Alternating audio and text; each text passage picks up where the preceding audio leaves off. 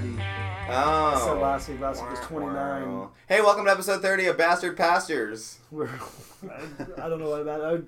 I was thinking the other day, like every good podcast I listen to, like They have the cool intro. They have the cool intro where they give you like a table of contents of what they're going to discuss, and I'm never going to do that. Like I think I should. Do you guys listen to WTF with Mark Maron? Oh, I do.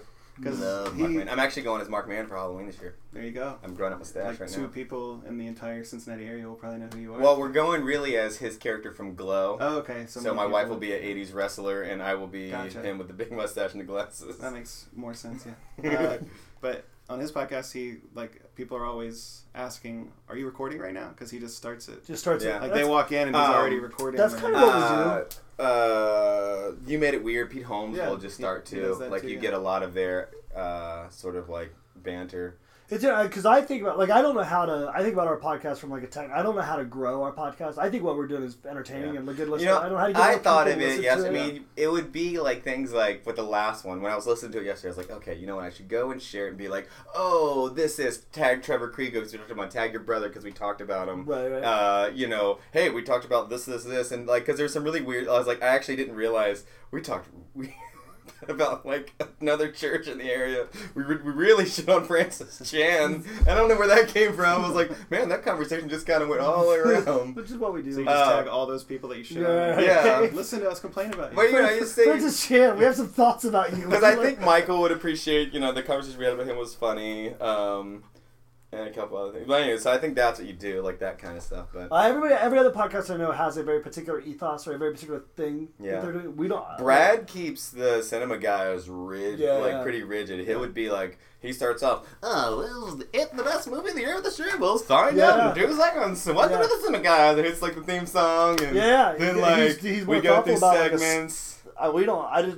He edits out our because me and when Mike was there and Ashley, we'll just be like making voices and I go listen to it. I was like, that's gonna be funny. I'm like, none of it's in there. Well, every time you ask me what ours, I was like, it's mostly insider baseball talk with pastors. It's mostly just people talking about why this is a strange job. People like it. I think it gives people that aren't pastors an insight into like a weirdly people from our church a job that they think they have thoughts about but they don't know anything about. Right. So it's weird for that, but it's hard to grow as a brand. Who really cares about seminaries? Seminaries would be the place where we take the podcast. That's the next step is to get us. I think it's more fun than most pastoral podcasts I listen to because usually I don't want to hear what you have to say or your thoughts on mission or something like that. What are the pastoral podcasts that you're listening to? So this Theology on Mission one I listen to, and Richard Rohr's podcast because I love him. The Bellcast. Mm. I don't know if I consider Pete Holmes slightly pastoral to some degree. And that's probably it. I only listen to Theology on Mission because they're guys and I've met and I like them. Okay. You do Bad Christian? Have you ever listened to that one? I did for a while. Their country accents drive me a little crazy. Yeah.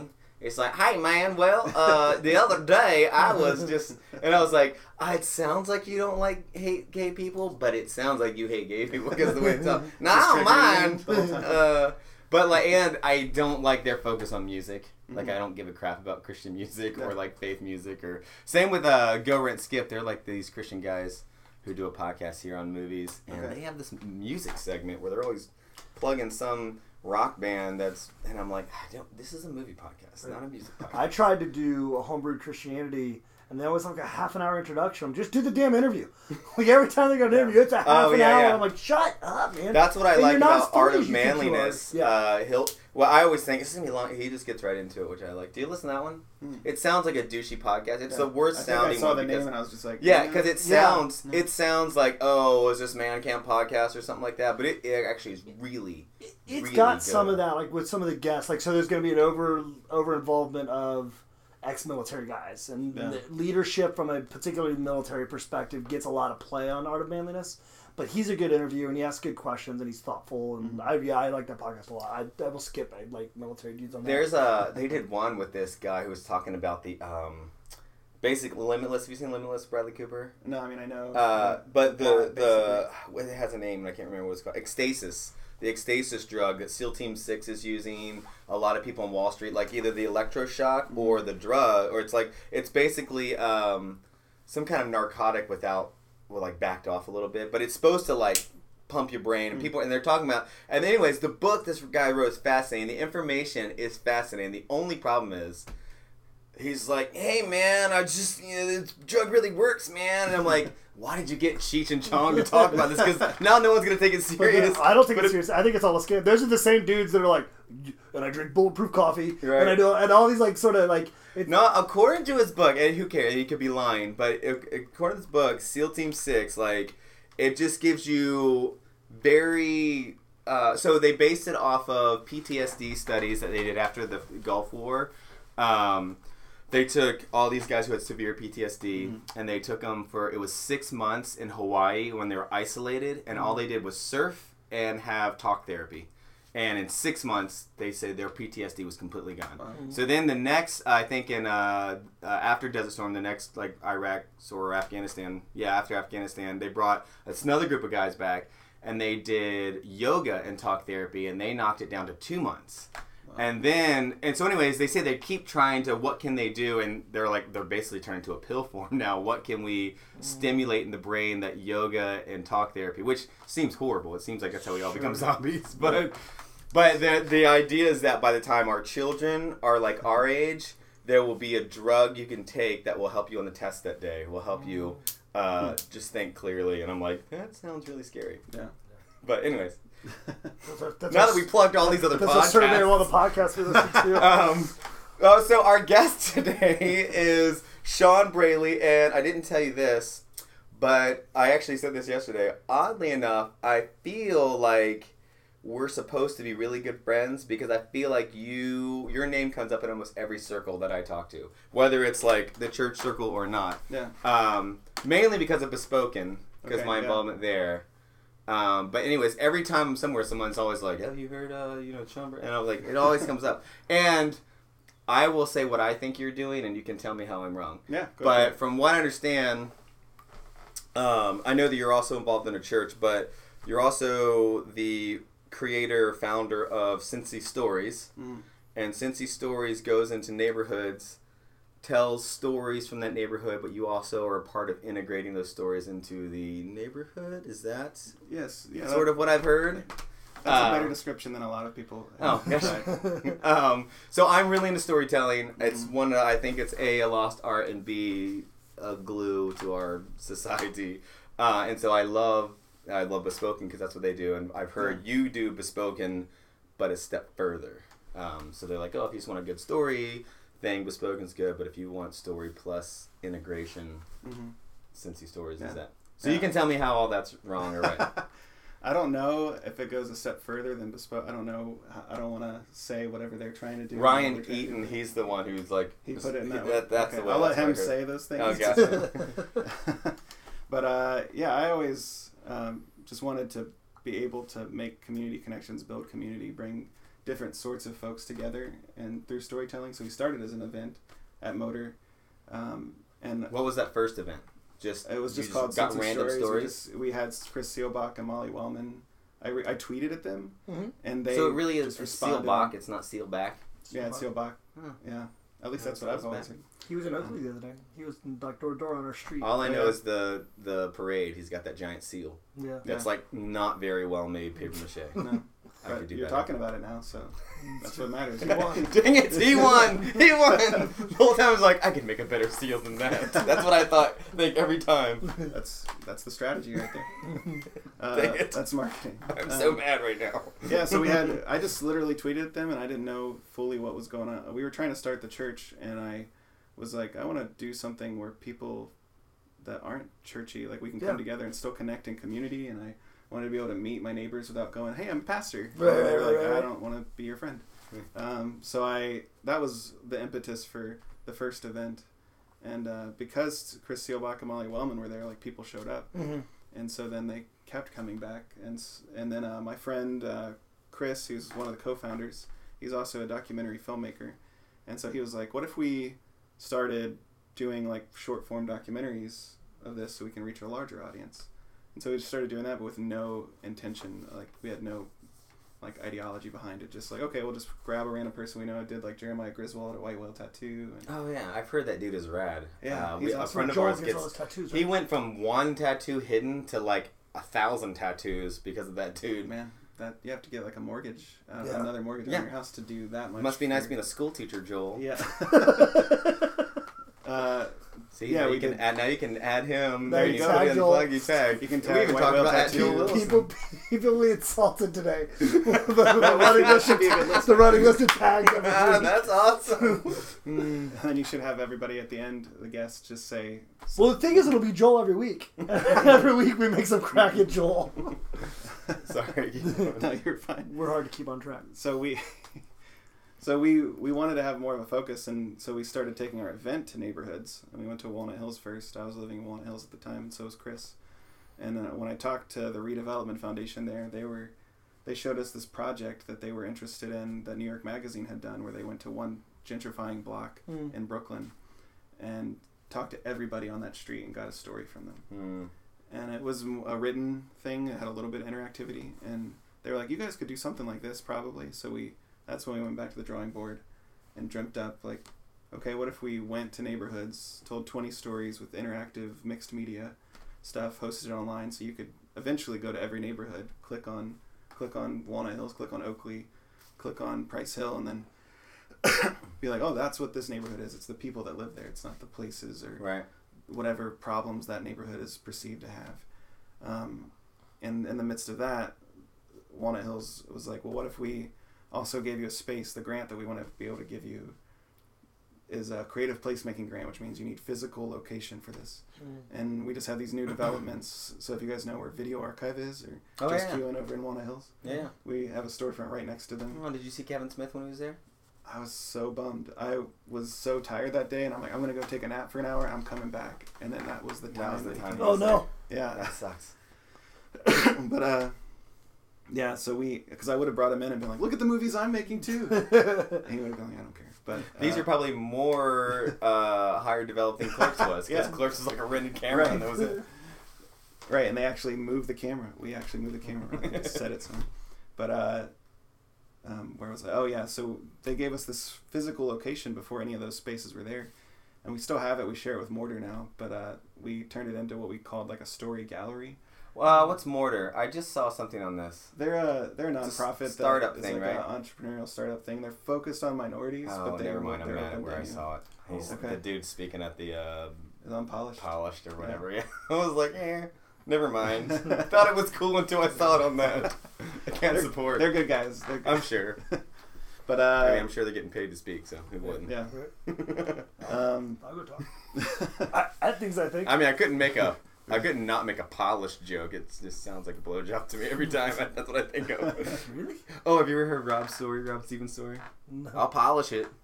You never heard the story? Never heard All right, Is anyway, that a sorry. euphemism for a blowjob? Yes. I'll Gonna polish that it. off. Your next Oakley story. Your next story is euphemisms in Oakley. Now you can add Rob Stevens Rob on the Stevens. U-track. And technically, I mean, you could do at unpolished too for that. We're all over the place. Yeah, so we got this. The concept was basically to create a neighborhood living room, but would also have like an art gallery kind of side to it that wouldn't be pretentious, but it would be just TVs where you can watch the stories of your neighbors that we make.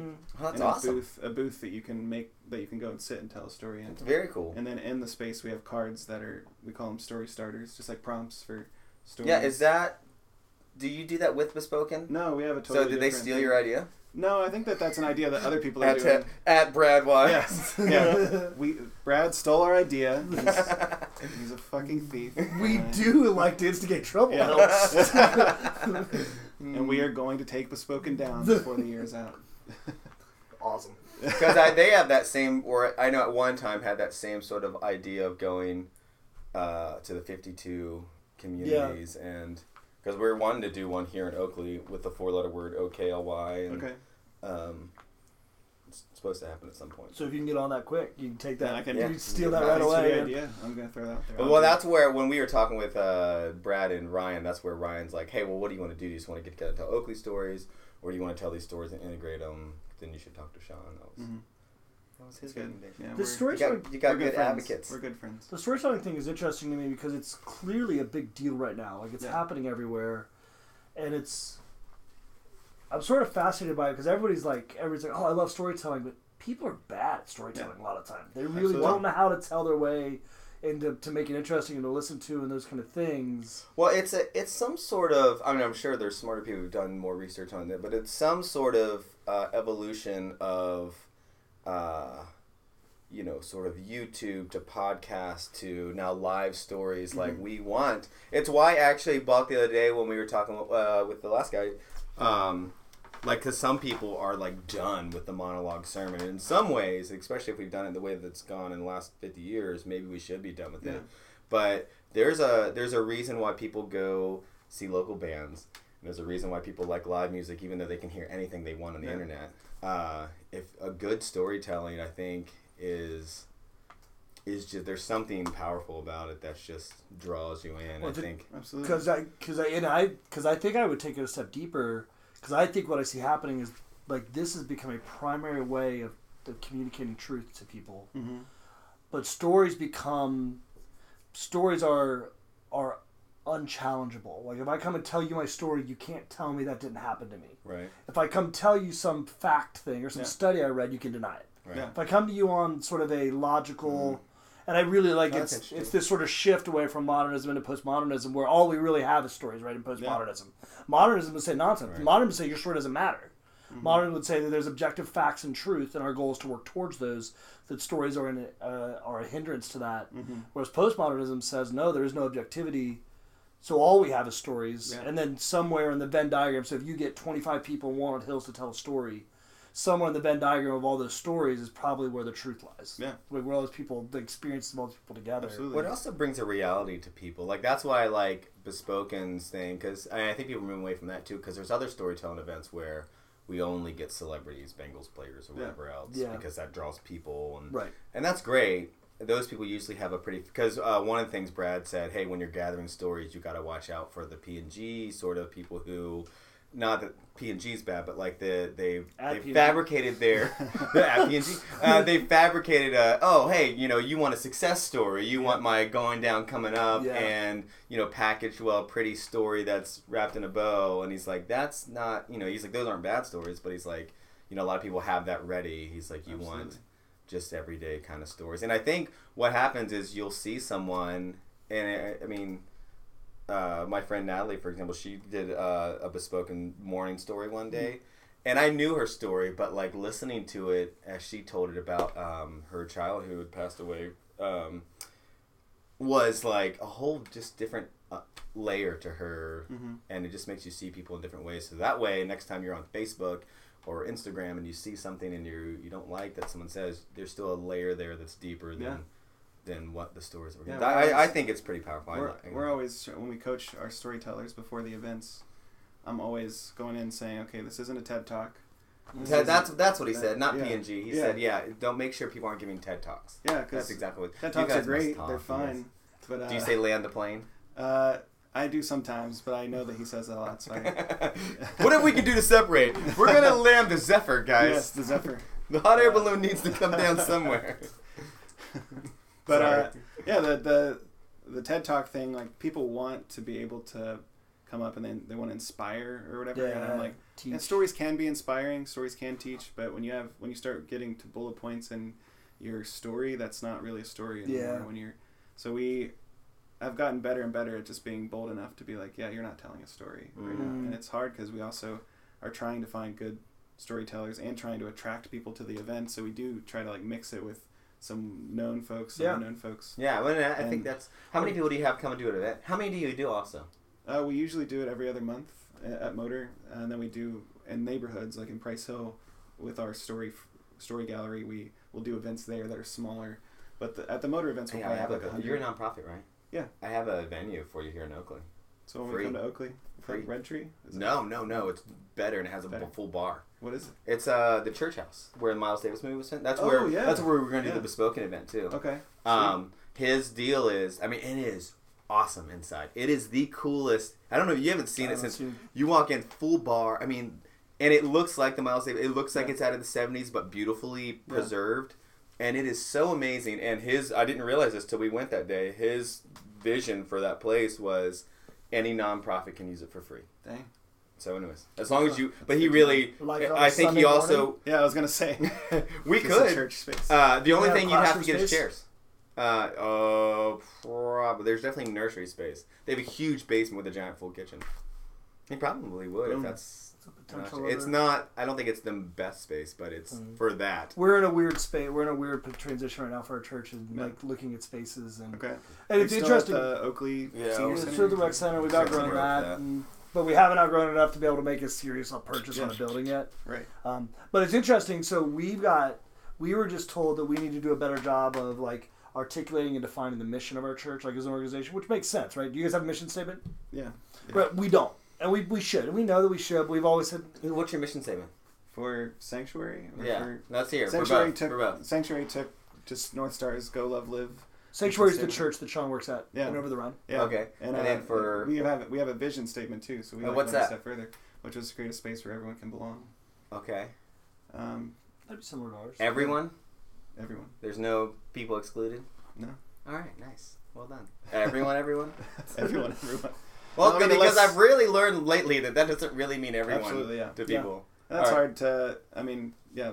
Obviously, in the church, people say everyone, and they're like, Oh well, I'm you of gonna course say- not those All people. are welcome. Except. Well, so What's the mission and vision statement for Cincy Cincy Stories? Stories. We just have to build community through story. Yeah, I think Bespoke is just telling transparent stories. Something like that. But so they told us to come up with a better to articulate. They did like We don't have one. like you don't have to have a tagline. You don't have to go Yeah. into marketing because we're got like naturally Just something good that at you that. can just. What do you hone in narrow on for what do you yourself. narrow the field down with? Yeah. And I've been playing with this idea of because mission statements became so trite. So we came up with fire.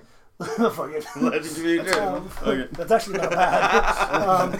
but I'm bringing that to the next week. Like, here's one of them, guys. But I one of the process I was trying to think about leading our leadership team through was the question I'm asking everybody is what story do you think Legend Community Church is telling? We have as an organization articulated a way of viewing the world, a way of interacting with the world, a way of interacting with ourselves. I mean, what's the story that we're telling, and how do the various parts of this organization contribute to that story?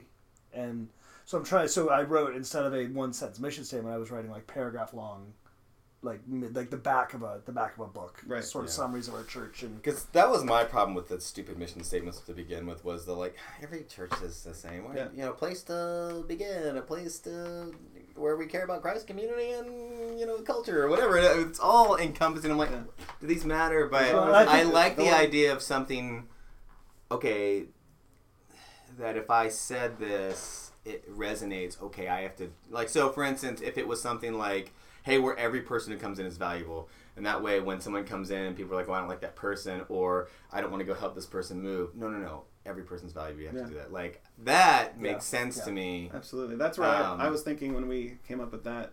I was like, okay, what's going to emotionally Every person's be a valuable. hook for folks? Because, you know, we obviously, you know, oh yeah, it's about Jesus. yeah. But and so a lot of churches will just take a mission statement and just be like experiencing Jesus and experiencing community, like you were saying. Yeah.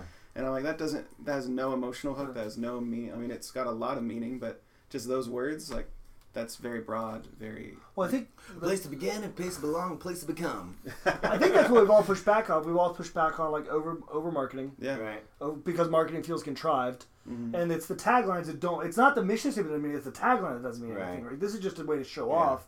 Whereas an articulated mission statement says, "Oh, we don't give money to anybody in Over the Rhine because we do ministry in Oakley." Yeah. Right. That's a mission. That's a narrowing of our field. That says, and that's good and well. Right. Yeah. That's because I just feel like, I wouldn't drive past and be like, place to begin and place to belong, place to begin. Well, hold on, let me turn around. I didn't know. Right, now right. that that's not like That's just marketing. Yeah. And that, I think, mission statements turned into just marketing, right? Right. So. And we all suck at marketing. Churches are bad at marketing.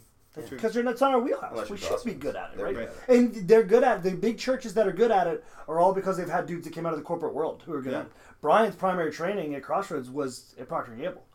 And that's where he started his career. Procter & Gamble does marketing better than everybody. It's not surprising at all that Crossroads is so good at what they do. That's where their primary, like my primary training was as a teacher.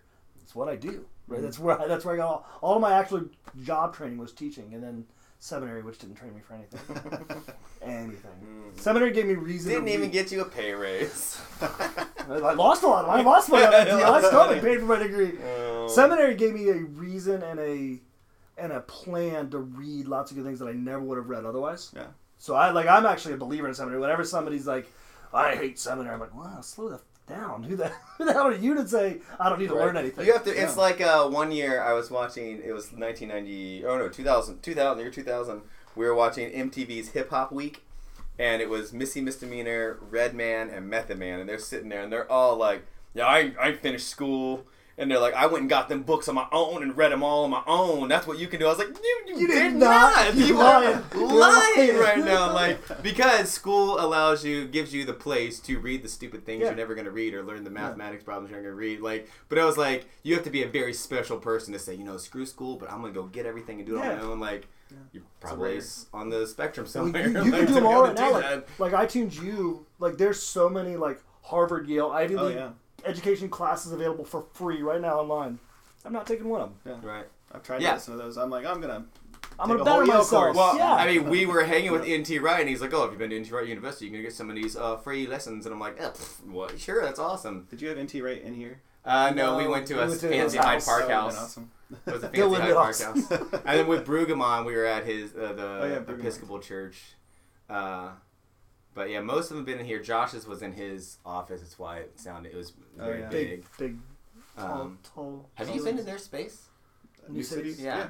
It's beautiful. Really awesome, nice, man. They've done a nice job over there. They spent an obscene amount of money to do that nice job. Yeah. And so this is another thing I forgot about the Circles Colliding. We actually met you a long time ago at a church planting conference. Yeah. Before you started Sanctuary, and I always forget about that. I always forget that. Like, oh yeah, we met him there. That's just another church planting organization that rejected us outright. Like they did like. You know what sucks about that group? Like, and they were actually way more encouraging than the group we went with before. We went to one that just destroyed our persona, and we had to rebuild ourselves again. Destroyed your persona. They just told us how much we sucked. Yeah, the whole thing was how much we sucked. So they weren't wrong. Through, I cried. An assessment, you're saying? Yeah, I literally cried. I broke down that night. Jason's like, Justin's not even talking anymore. I'm going back to teaching, I guess. It was our wives had to start.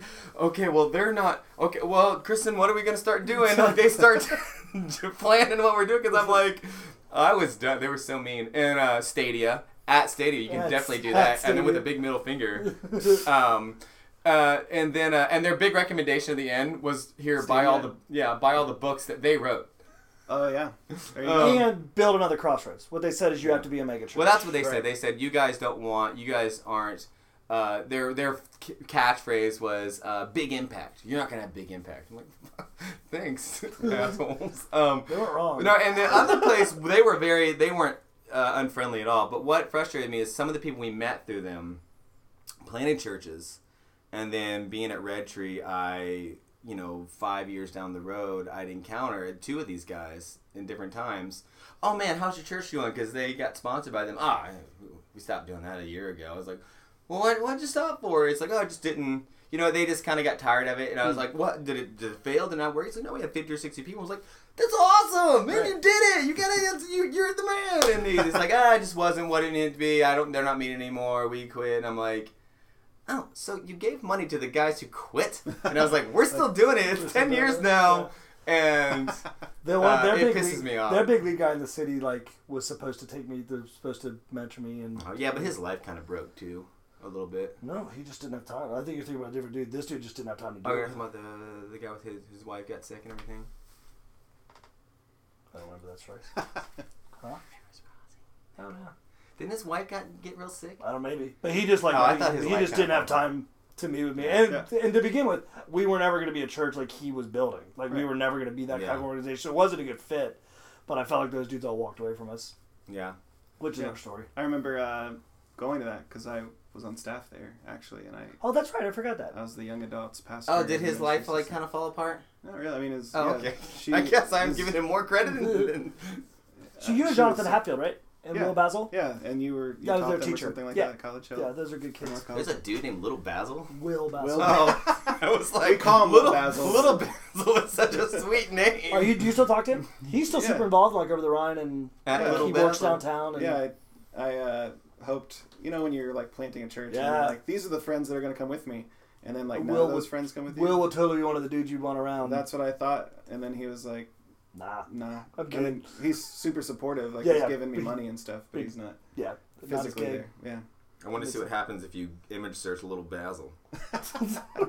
Are you doing Lil or Little? Oh, I should do Little, because either way, I'm just getting lots of food options. Yeah. Lil Basil. This is really captivating radio right now. You get to see what I'm Googling. It's still just food. I think I can do that. I think I actually can drop an image on top of the Interesting. embedded in the podcast, so if you're on your phone, the image would pop up. So you didn't jive with them? Oh no, I like them a lot. I mean, I can see some differences too. They would be probably lean toward like what Stadia was like, Yeah. especially Rivers Crossing. But the organization as a whole seemed like pretty open to being like open. What were they called again?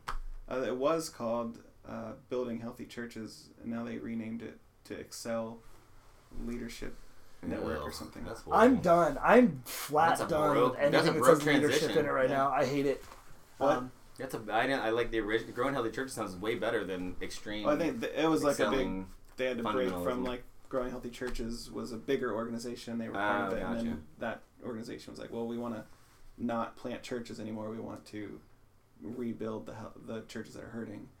That's our focus. that's and then cool. Then they were like, well, yeah, that's cool, but we want to be about planting churches, so they had to separate. I think it was like a mutual, like, cool. They were your cool with thing. because they at least had the grace to say that they're like, hey, we think you guys are going to be really good pastors. We think you're doing a good job. We don't think you fit with our model. Yeah, Which and is true. And that's and the we kind of thing think that they- you can probably learn by taking these steps to learn. Yeah.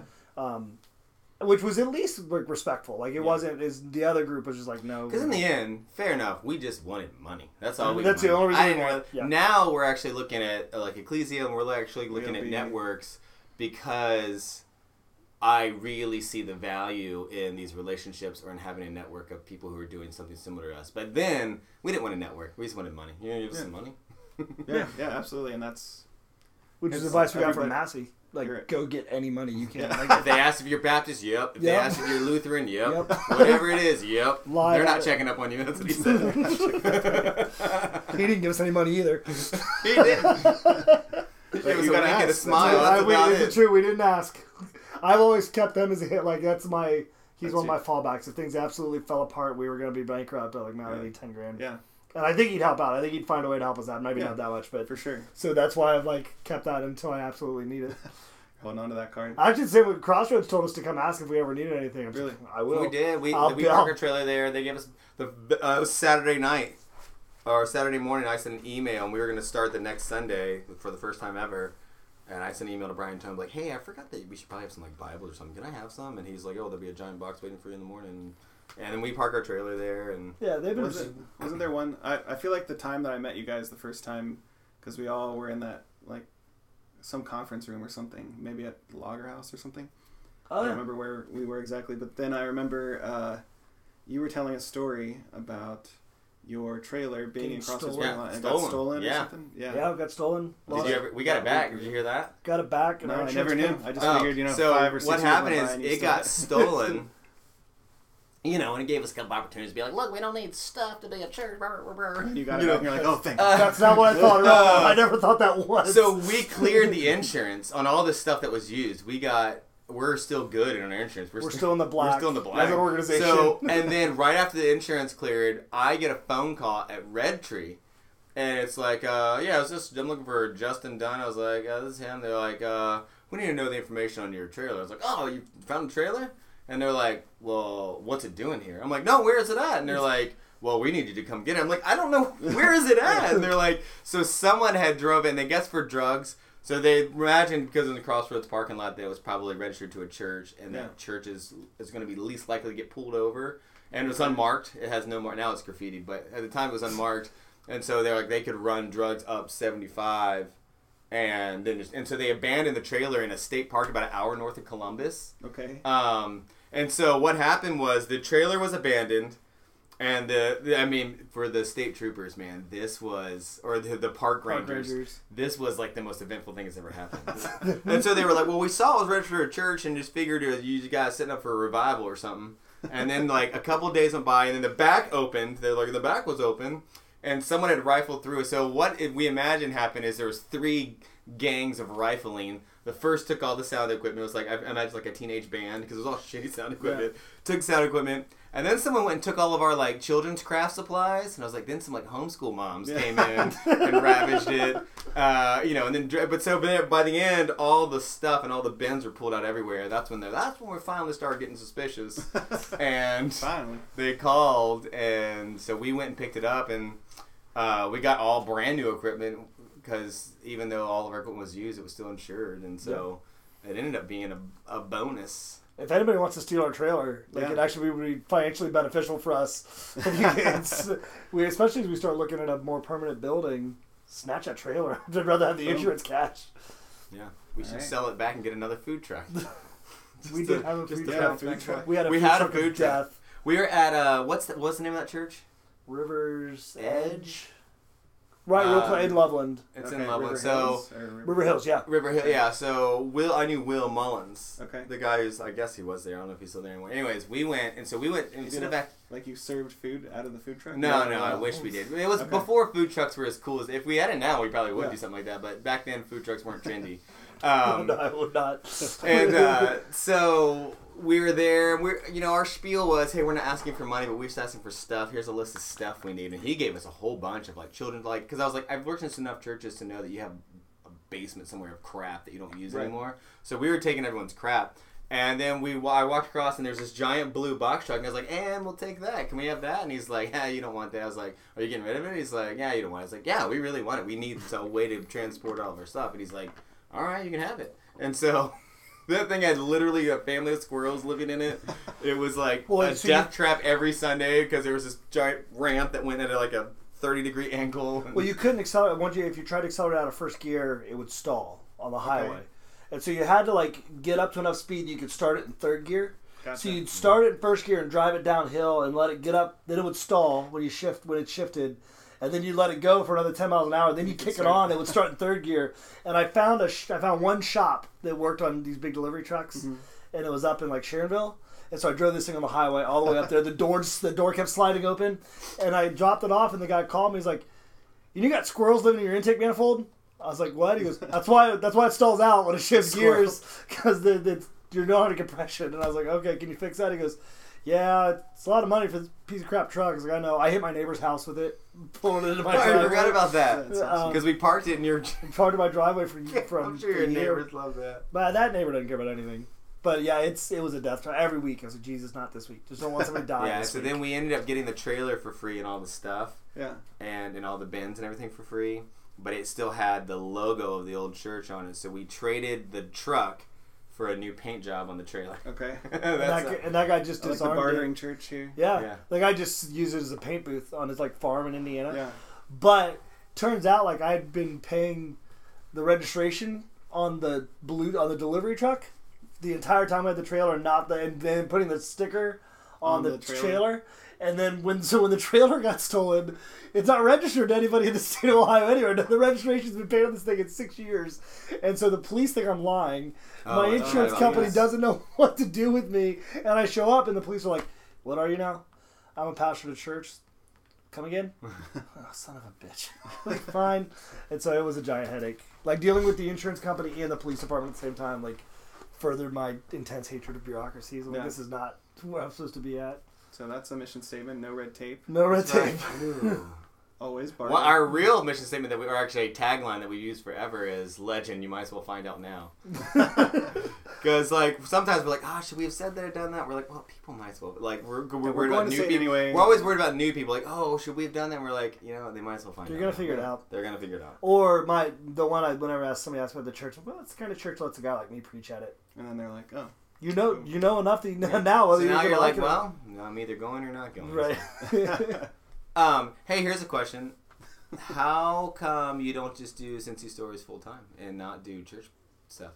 Do you not see it as like a ministry or do I not see Cincy Stories as a ministry? And not at all. I mean, I see it in terms of my being as like everyday life as a ministry, like empowering people to share their stories, the fact that they're made in the image of God and important. Yeah. And it's a ministry in that way, but it's not ministry related in any way, shape, or form.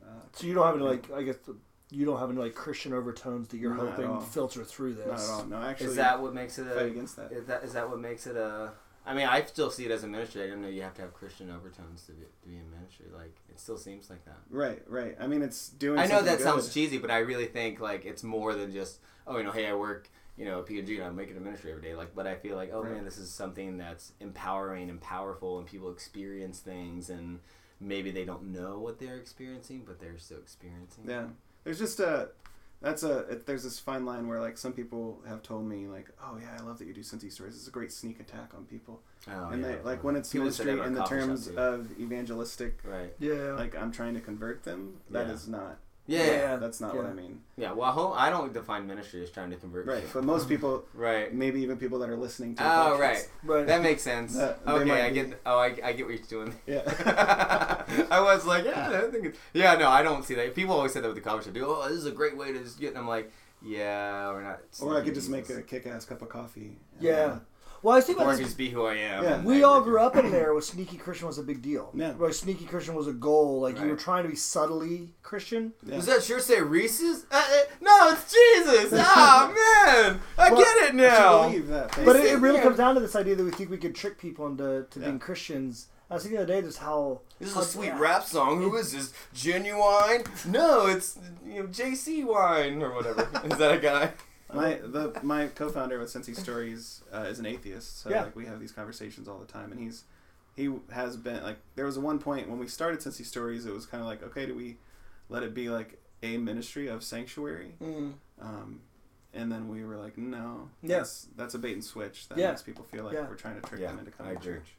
And so I just let it be what it is, and yeah. but I still want to do ministry. I feel called to do ministry or whatever, so I'm like, okay, I'll do that, do this, and they can still relationally kind of Well, they overlap, both work but- skill set wise, right? Yeah, Like absolutely. That's a nice overlap on that word. That's sort of what you look at Starfire, right? Like Yeah. Starfire's not a ministry. You're Yeah, I doing... start working at Starfire. And...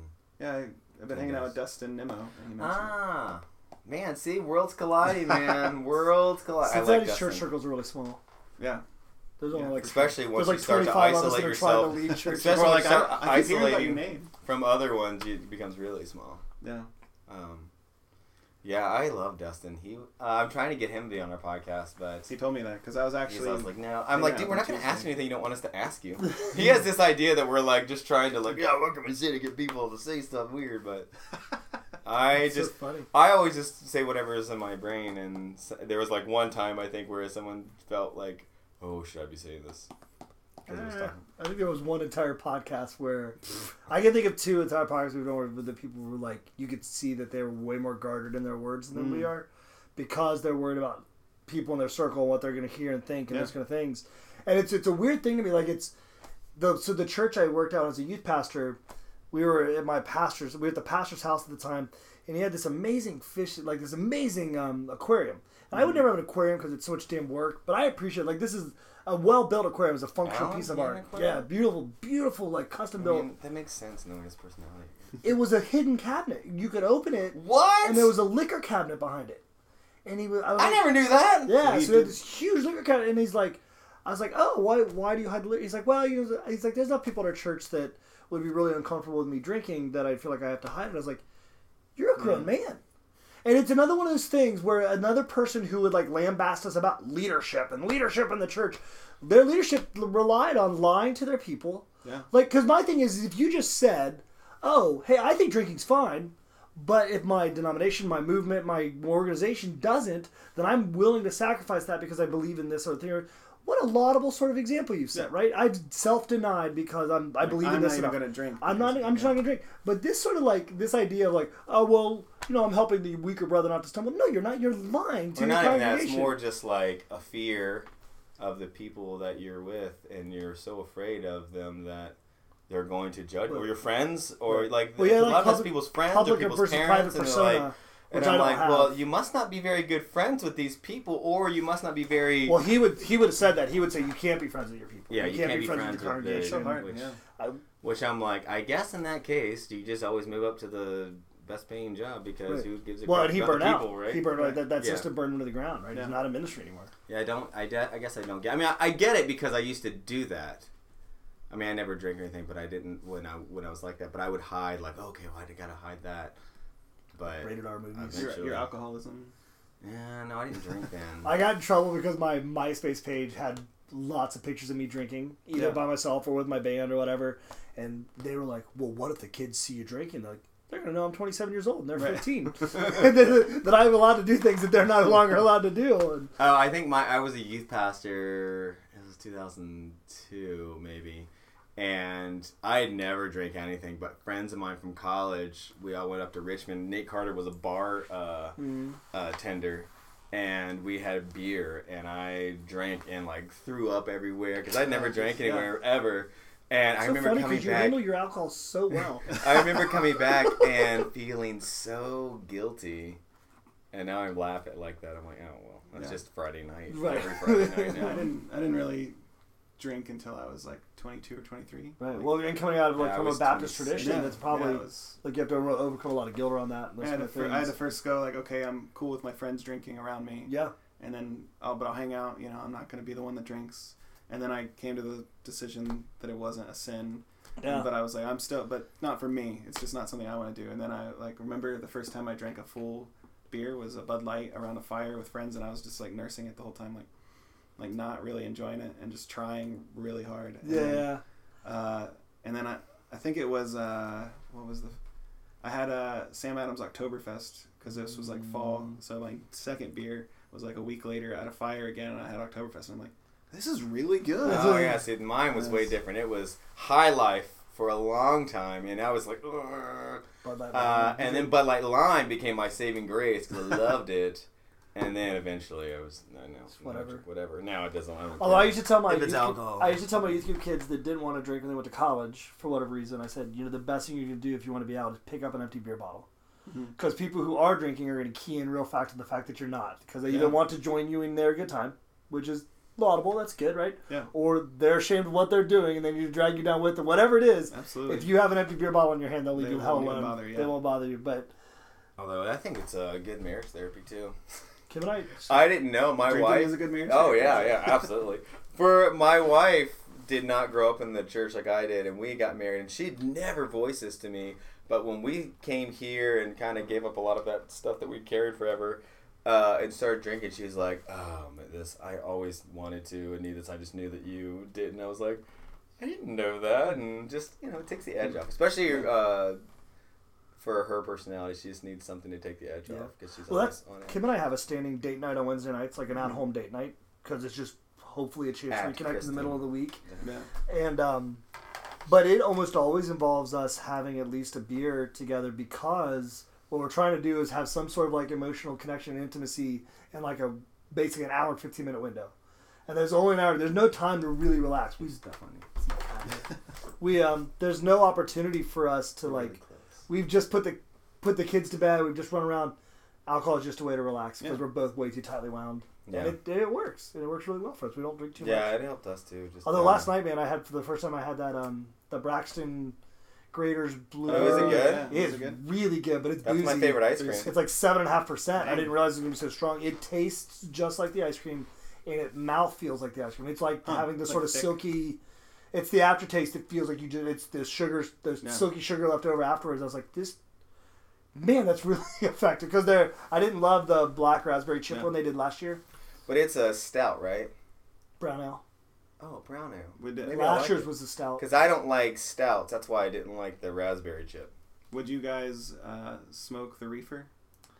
I would if it was legal. It's a big deal for my wife that because it's illegal, she's like, it's not worth getting arrested over. So I wouldn't just because of that. I would lose so much damn weight if I just smoked weed. I certainly lose weight for smoking. Oh, hell yeah. Well, that's what I said. I thought when you'd eat more. So I think I definitely wouldn't be opposed to trying it. My thing is, everyone I know who smokes a ton of weed, or not a ton, just who smokes weed recreationally, whatever, they do it because they need to turn off their brains, to relax, all these, to just shut down for a second.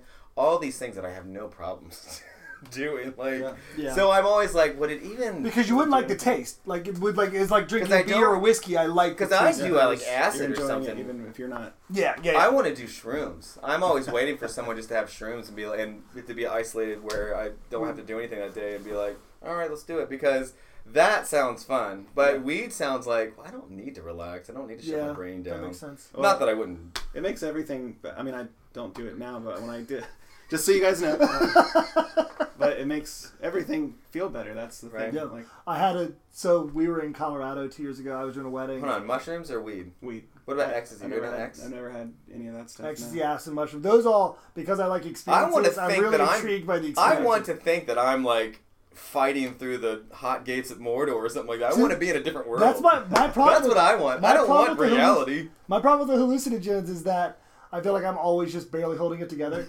and I'm paranoid as all get out. Like I'm worried some. Like I'm not a mentally well balanced person, and everything I've heard from those people is, you're keeping it together. You don't need to be taking things that pull those things apart. Like you need to keep that stuff balanced. See, that's what I want. I want quick story for you guys that I'll say it on the podcast. I guess I wasn't planning on saying this on the podcast. No, my wife and I on our honeymoon we drove west, so we stopped in Colorado. Yeah. So I smoked a lot in my early 20s and always liked it. I just like stopped because I was like, I shouldn't do this anymore, and it's illegal, and it's just something. And I got super lazy. I just every time I smoked, I wanted to eat Taco Bell and watch South Park. That's all I wanted to do. So Sounds great. Right. But that's why I'm like lose weight. right. But when we were in Colorado, I convinced her to go to. I'm like, let's at least just check out a dispensary. Yeah, sure. I mean, When was this? This was last summer. Oh, gotcha. And or 2016. So we went into one, and then we were like, oh, they have like candy and stuff. Like we could just get like these little cookies and cream, like packets. And so we did that, and we just went back to our Airbnb, and we took some and just hung out that night, and did married stuff. Yeah. After eating the candy, if she listens to this, she'll be embarrassed that I'm telling the story, and hope that her dad doesn't hear it. But Married stuff? You mean just like sitting around watching Netflix? yeah. That's what. Silently seething in 15 years later, it's just sitting around watching Netflix. We could do something, or we're really into Shameless. Let's watch that. But then we had 2 left over after that, and we just like went on the trip. We didn't do anything with it, and then so when we got home and like we were unpacking everything, I put those in the fridge just because they were like gonna melt or whatever. So I just like threw them in my fridge, and then one day I had just a shitty day, and I've dropped out of college, so I don't have a degree or anything. So I started going to this little Bible college in Madisonville, New Life Temple over there. If you know them. I know what's that. Because I never heard of it. It's like very, very small. I mean, it's a African American church. You have to like pay for it? church. It's a college? It's like $100 for a semester or whatever. It is accredited. It is accredited. Yeah, it's like wow. I assumed it was every time I drove by. Yeah, it just got accredited when I started going there. That's why I was like, oh, I'll go there and just finish up the degree that I never finished. So it's like noon, and those classes are on 6:30 Thursdays. It's like noon, and I get home, and I'm like, I have nothing to do for the next 6 hours. I'm just gonna take a nap, pop one of these in, take a nap. So there's no intention of doing anything else. It's just like taking like a melatonin or something, right? And so I pop it in, take a nap, and I wake up and I'm like, everything just felt normal. I'm like, whatever, it just didn't work. Yeah. So I like walking down to my car, getting ready to go to class, and then all of a sudden, like once I turned my car on, I just like, oh shit. I just started like feeling the heaviness of it. Yeah. And then I was like, I really want a McDouble right now. So I went through McDonald's and got 2 McDoubles. Yeah, I lived in East Walnut Hills at the time, so I'm driving down Madison Road with my McDoubles, and I'm driving toward Madisonville, and then I'm like, man, I'm still hungry. I want to get a milkshake. So like then I go through Gold Star over on Red Bank, and I get a Gold Star milkshake. has milkshakes? Yeah. You know these things when you're high. Gold Star. You just like, it's like a spidey sense. Gold Star has milkshakes. And then I was leaving and I was drinking the milkshake, and I'm like, oh, you know what? I'm gonna go to Rally's too. I'm just gonna get.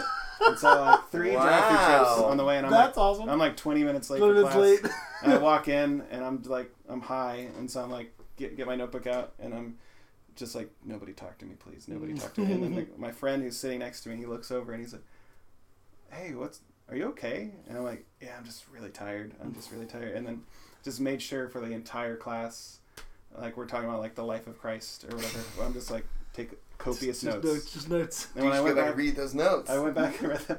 There were so many secret messages in there. Like what? Oh no! I was like, I had the biggest insight ever. Cincy Stories was born.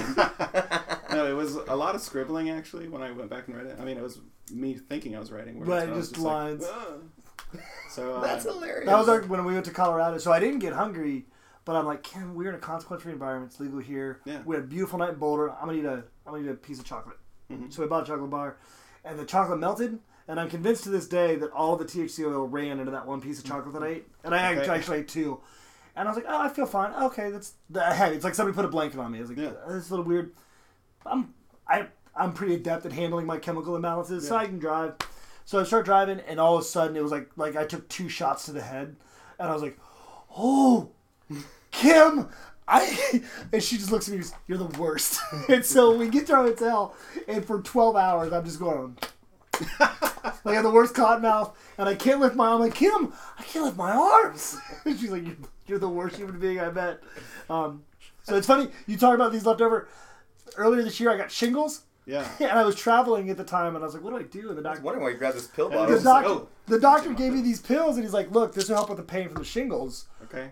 But, like, because shingles is like a deep nerve problem, we can't just give you, like, aspirin, right? This is going to mess you up. He's like, this is going to be worse than being drunk. Like, you will be loopy. Or like, he's like, so only take these, like, when you get on the plane for your overnight flight so you can sleep through that. Crush them up, snort them. And I was like, and I took one, and I was like, ooh.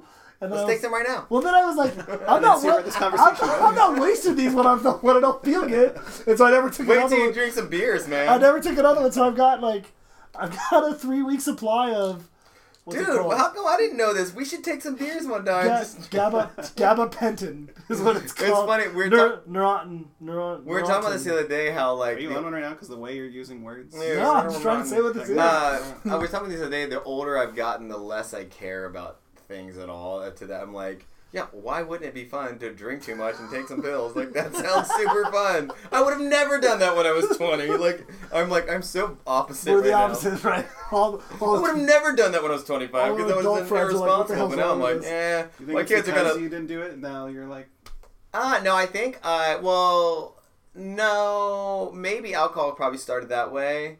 But I think now I just... am more confident of who I am and what life's all about, and so I know things matter and don't matter, and I'm really open to that idea. Like, it doesn't really matter, and my kids can fend for themselves if I died.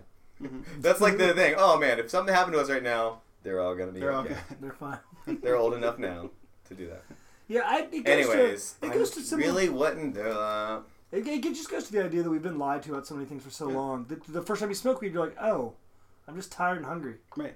This didn't do anything. It's not reefer madness. I didn't make a bad decision when I did this. I didn't. It's my thing with drinking. I've never once done anything I regretted when I drank too much, other than drink too much. Well, I've done a couple things I regretted. The next day I might feel bad because I'm sick or whatever, but I've never said anything hurtful to somebody. I've never cheated on my wife. I've never committed a crime. I've never done any of those things. And so I'm like, oh, the worst case scenario here is that I just don't feel great the next day. Yeah. Calm down. Right? Something happens when you eat too many hamburgers. Yeah. So should I be getting drunk all the time? No. But if being drunk is not this moral failing. Like it might be a sign that I'm stressed out. It might be a sign of other things. But I'm just so. And the South Park episode's great where they lie to all the kids about not doing drugs, and the finally the dad's like, you're just gonna get dumb and lazy. Like you just get dumber the more weed you smoke, and the more this becomes a habit. You just don't do anything, and the kid's like, well, just tell us that. Right. Which is the best. It's the best anti-drug message I've ever seen. Coming from South Park. Yeah. Our friend is a doctor. He would say from a medical standpoint, there are negative effects on your body from marijuana. Like it does kill brain cells, not great. But he said they have only found positive effects on your body from mushrooms. Really? He's like, it generally does give people a happier disposition. He's like, there's nothing medically bad that happens to your body, because he doesn't like this. He thinks anytime you put any kind of smoke in your body, you're taxing horrible. your body. He's like, it's horrible for your body, your lungs, everything else. But he's like, I don't think that about mushrooms, but he doesn't do them. I'm always, you got some? You got some? But don't you have to eat mushrooms that are grown out of manure? Isn't that I think the joke is a Come on, you guys are supposed to know. You're worldly. Yeah, my thing is my thing with drugs for me is I get away with murder. My wife lets me do whatever I want, whenever I want to do it. Last night I was like, I'm gonna drop the kids off music lessons and go have a couple beers with my friend open a brewery. Is that cool? Yep. Hey Kim, I'm gonna stay out late tonight and drink too much, watch the Bengals game. Is that cool? Yep. Doesn't care. Yeah. She's been like, she has an emotional response, whatever drug. She said, I just don't like it. Why would I fight that? Right. Why would I fight that for weed? Right? The weed doesn't get me any. Now, if somebody said I want to try mushrooms or ecstasy or acid, where I might get a totally different experience. Okay, maybe now it's worth fighting for. Yeah. But right now, it's just not for me. Right. But because I didn't get the munchies the one time I did this, I think that I would not consume the 12 to 1,500 calories a day of beer that I consume, and then I would lose weight. That's my theory. Yeah. Okay, that's why. Because I wouldn't use any substance, or alcohol or anything, because I like. So my wife, if she's going to go be social. She's like, she needs to have a drink or something because it's just helps loosen her up a little bit. Extreme social anxiety. I was like, I don't think I need something for anything because I'm willing to be everything. I was like, so I just want to use it to, like, think that I'm Superman. Okay. Alas, those are dangerous. I used to try, like, I used I'll to die. be a big believer, like, the nightcap. Like, I should have just a glass, and it's terrible for you. Like, in terms of, like, getting, if you drink a glass of whiskey before you go to bed. Isn't nightcap like secret words for sex? Let's go have a nightcap. No, it's drinks. I know that's what it is, but isn't it just mean It's not you like want to Netflix and chill or whatever. It's not Netflix like, and it's chill. not like polish. Polish. And the conversation comes back around today. I've never heard this either.